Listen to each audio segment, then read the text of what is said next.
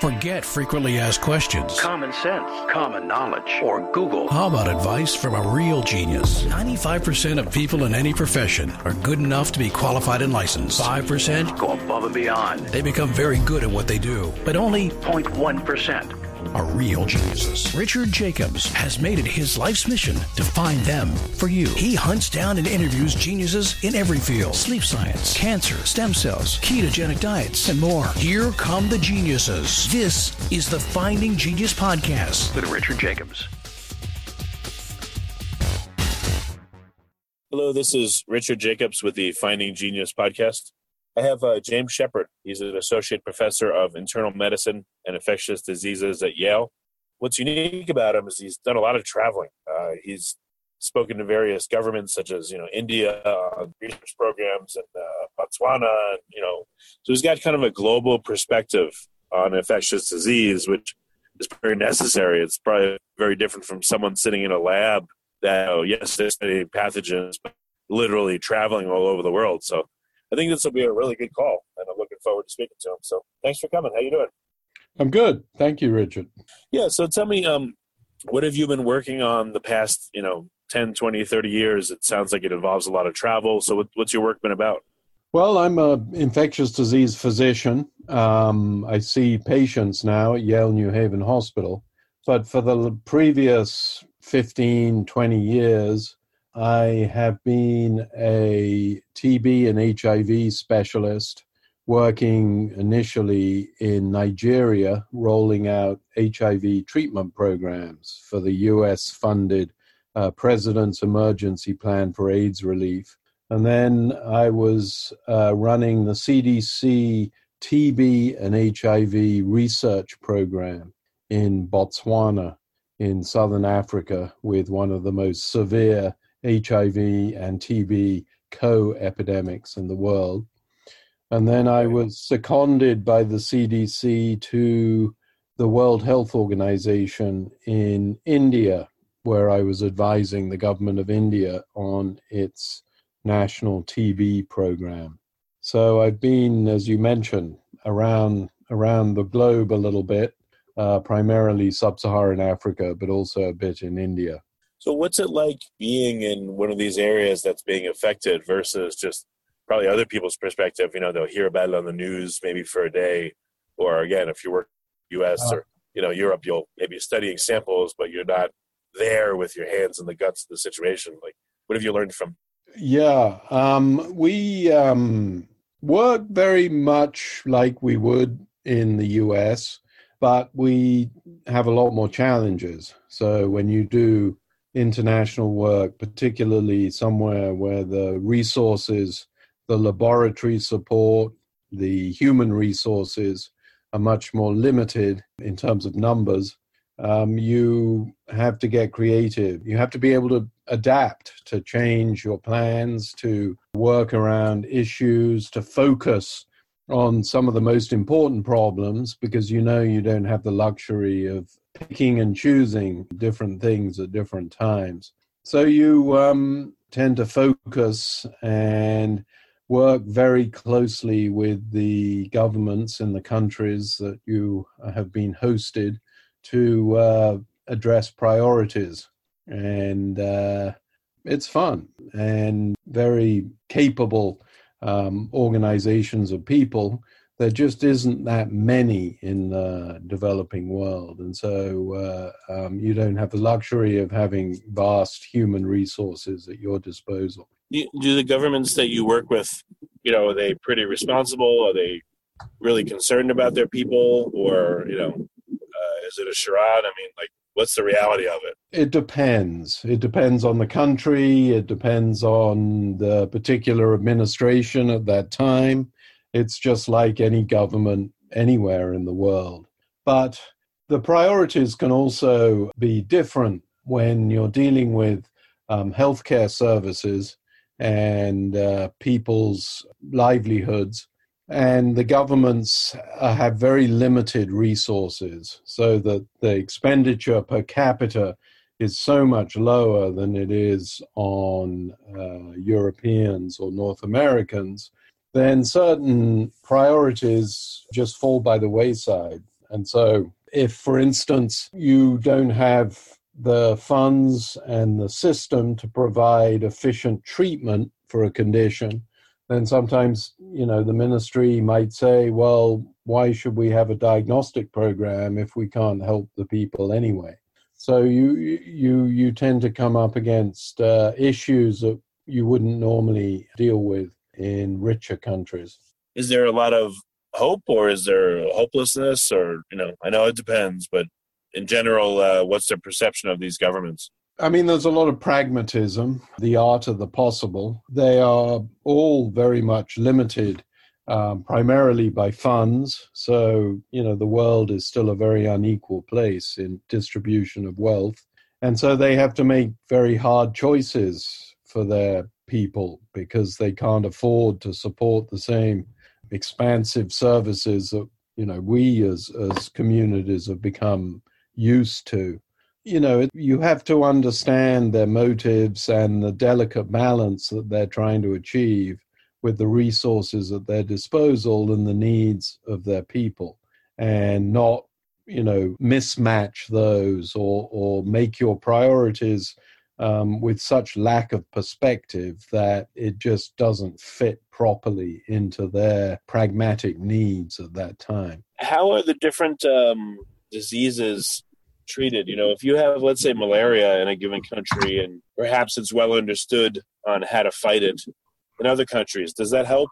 Versus a disease maybe that there's no knowledge or very little knowledge on how to fight it. Any difference there? Yeah, I mean, the global experience is very helpful. There is really not much that we haven't dealt with in some place at some time that can't be translated to a similar setting. And as I say that, I'm sure both you and I are thinking about the current situation with COVID and the coronavirus pandemic, which even now, even with this particular brand new disease that first hopped into a human in October or November last year, we have examples of experience and what to do and what not to do already in terms of the public health response to the pandemic. So, yeah, usually you can translate programs and ideas from one place to another. What about tuberculosis versus HIV versus the other conditions? Are any of them, in your observation, far worse than others, or do they affect people in a different way that, I don't know, regardless of the response, do they affect the societies that they affect in a different way? Well, it at the moment, I'm writing with a colleague and a kind of a summary, an opinion piece about some perspective on different communicable diseases globally and how COVID and the lockdown and social isolation, which Africa and India has also had to bring in, is seriously impacting the management of these other diseases. And you mentioned TB and HIV, and I could mention vaccination programs for measles or polio, malaria control, all of which are being severely impacted by the withdrawal, essentially, of healthcare workers from communities because of the fear of spreading coronavirus. And one of the things that we want to highlight in this piece is that we need to maintain some perspective, because coronavirus will, I believe, ultimately be a seasonal event that we will manage with probably a vaccine, whether it is a fully effective vaccine or not. But these other conditions, TB, HIV primarily, global pandemics that have been continuing for generations now.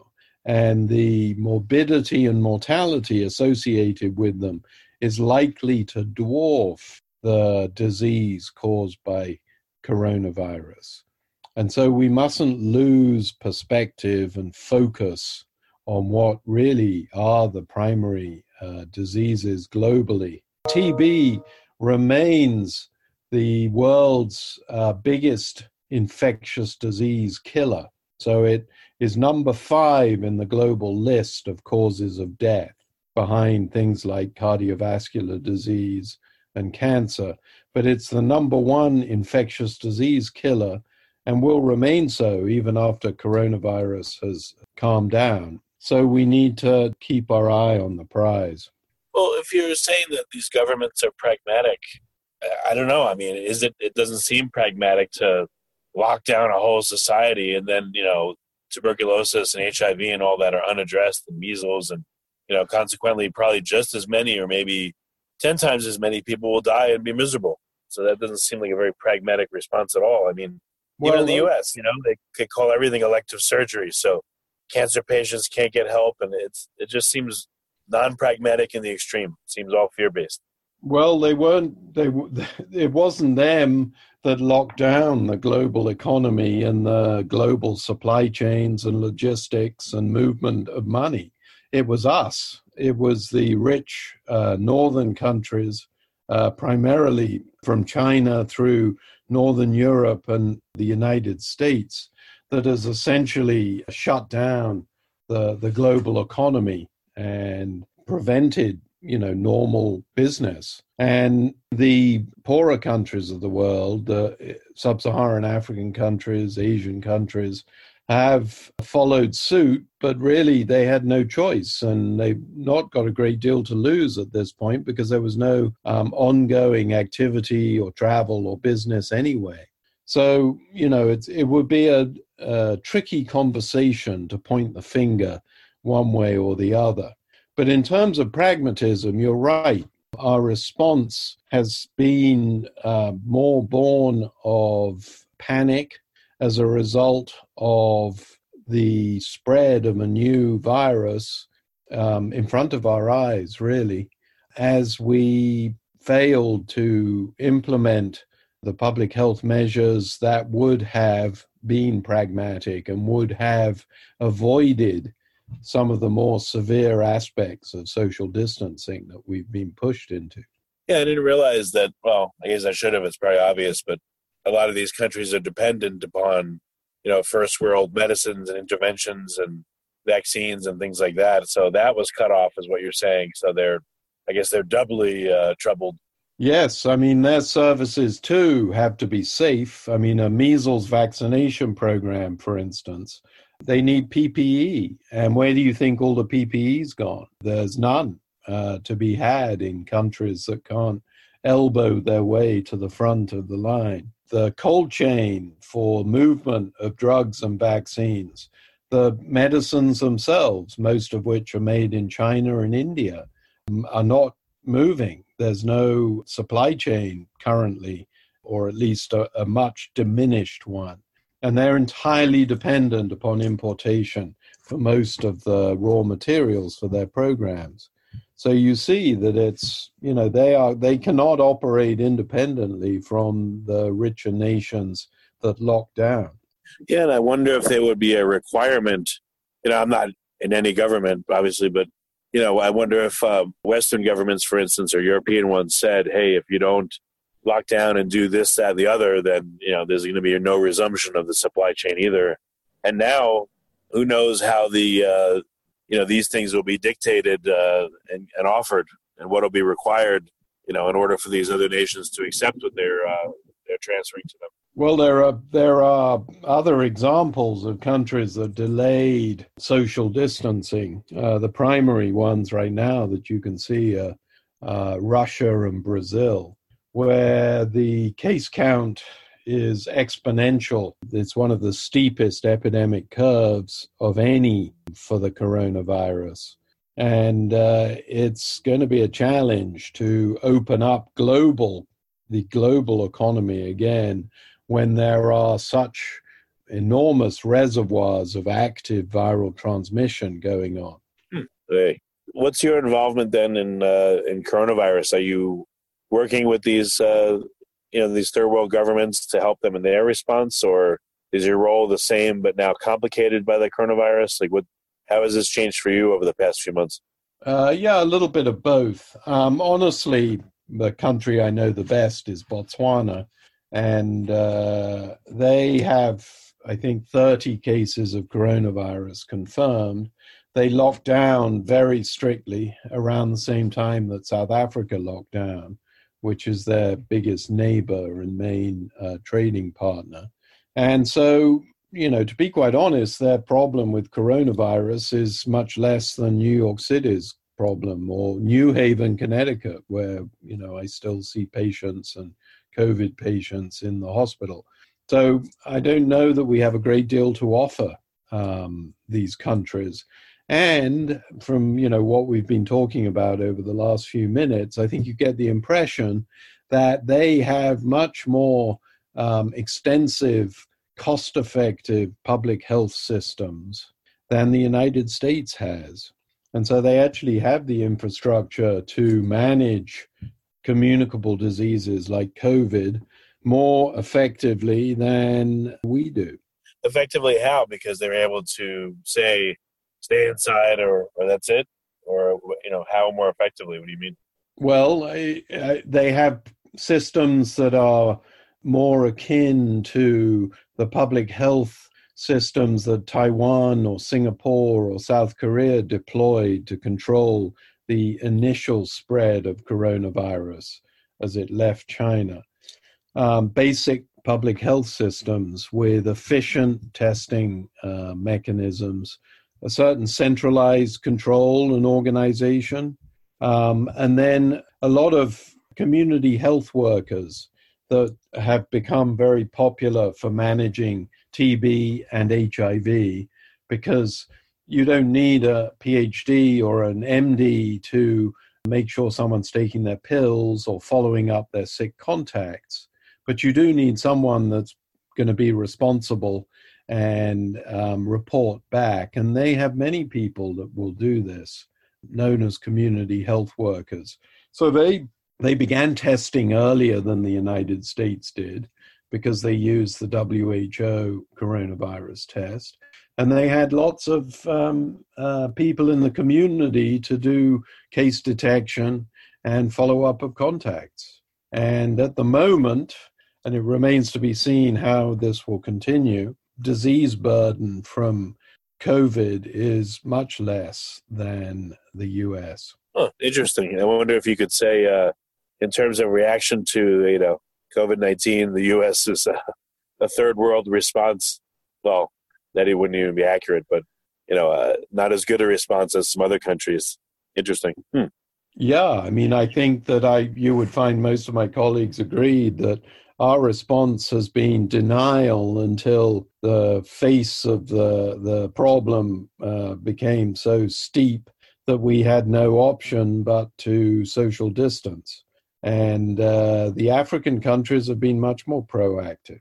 So how do you think that this is going to play out based on your experience with other diseases that are persistent, that are not going away? Nations have been handling them for decades, sometimes longer. What do you see the future of, COVID-19 being in terms of response of various governments, over the next 6 months versus, let's say, a few years from now? Well, I think, let's say, over the next 18 months, I think COVID and the coronavirus will come back in a couple more waves, but steadily natural immunity will be building up in the communities. A vaccine may become available in the middle to late next year at the earliest, so it might be deployable for the fall season of 2021. And I think that the disease will moderate. So what we see for most new pathogens is that their tendency is to become less virulent as they spread in a new host. So I think the coronavirus will, although awful and has exacted a horrid toll on us this first round, will recede in its destructiveness, and we will be left with our old friends, HIV, which approximately 38 million people on the globe are infected with and will need lifelong treatment. TB, which is, as I mentioned, has been the number one infectious killer forever, and remains so, and continues to infect millions of people every year, new infections, and is becoming increasingly drug resistant and harder to treat. And we don't have a vaccine for either TB or HIV, and there isn't any prospect of one in the near future, that's for sure.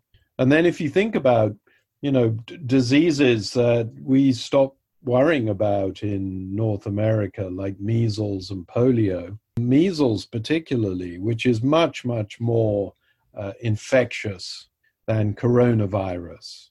It has an R number, a reproduction number of, say, about 15. So about 15 new cases arise from each case of measles. If the number of people who are vaccinated in a community starts to slip. And if you look at the news today, for instance, about 60% fewer kids in New York City have been vaccinated over the last 2 months compared with last year. So there's a cohort of children, and this is probably global because, as I mentioned, the supply chains are down and vaccine hasn't been shipped anywhere, and healthcare workers don't have PPE to administer it anyway. So there's probably a global cohort of children for the last 2 months or so who've not been immunized against possibly the most infectious disease that we deal with on a regular basis. And so I fear that we're going to see resurgence of global measles as a result of the COVID response. And it can be a deadly disease. Its highest burden of disease, its highest morbidity and mortality is in children, in contrast to coronavirus, which almost by far and away affects the elderly much more. And so the impact of measles is potentially just this year going to be almost as severe as COVID. Oh, yeah, I didn't realize about this interplay and what's going to happen. Very interesting. Yeah, it's what a sort of high sort of altitude global existence sort of gives you, as sort of an idea of how systems and diseases and the nuts and bolts of the global relationships can have a big effect on things. And polio, you may have been aware, was close to elimination as the second human infection to be wiped off the globe, the first being smallpox. And the global community, led by the WHO and the Gates Foundation and others, CDC, were on the final stretch to wipe out wild-type polio transmission from the last 3 countries on Earth that it still exists, those being Afghanistan, Pakistan, and Nigeria. But unfortunately, just as I mentioned with measles, those programs have been halted because of the challenges of doing them safely during the coronavirus pandemic, the lack of PPE, the lack of the cold chain for the measles vaccine, the polio vaccine, and the lockdown in Pakistan and Nigeria as a response to coronavirus. And so I think that we have taken a step backwards, and it will be years now before polio is eradicated. Amazing. It's very good. What's the best way for people to get more of a, in addition to listening here, I mean, how can they get more of a global perspective? And do you think that, when they're in any given country, I would think that would help them, estimate the future, figure out maybe the future and what's going to happen. I would guess that you have, a pretty good sense of it. But what's the best way for people to learn more at this point, based on what you're looking at? Well, there aren't really any great single sources. Obviously, the World Health Organization is the global meeting place for all health-minded people from all countries. But it is a highly bureaucratic organization, and it certainly doesn't deserve all the attacks that it's been under for its response to coronavirus. But I fear that the funding challenges that it's going to face as a result of the U.S. Withholding, it makes me wonder where one would really go and discuss and focus on global health priorities. There are two major philanthropic organizations that focus on global health priorities, the Gates Foundation and the Wellcome Foundation in the United Kingdom. And on their websites, you can see, all the current issues and focus and get a lot of information there.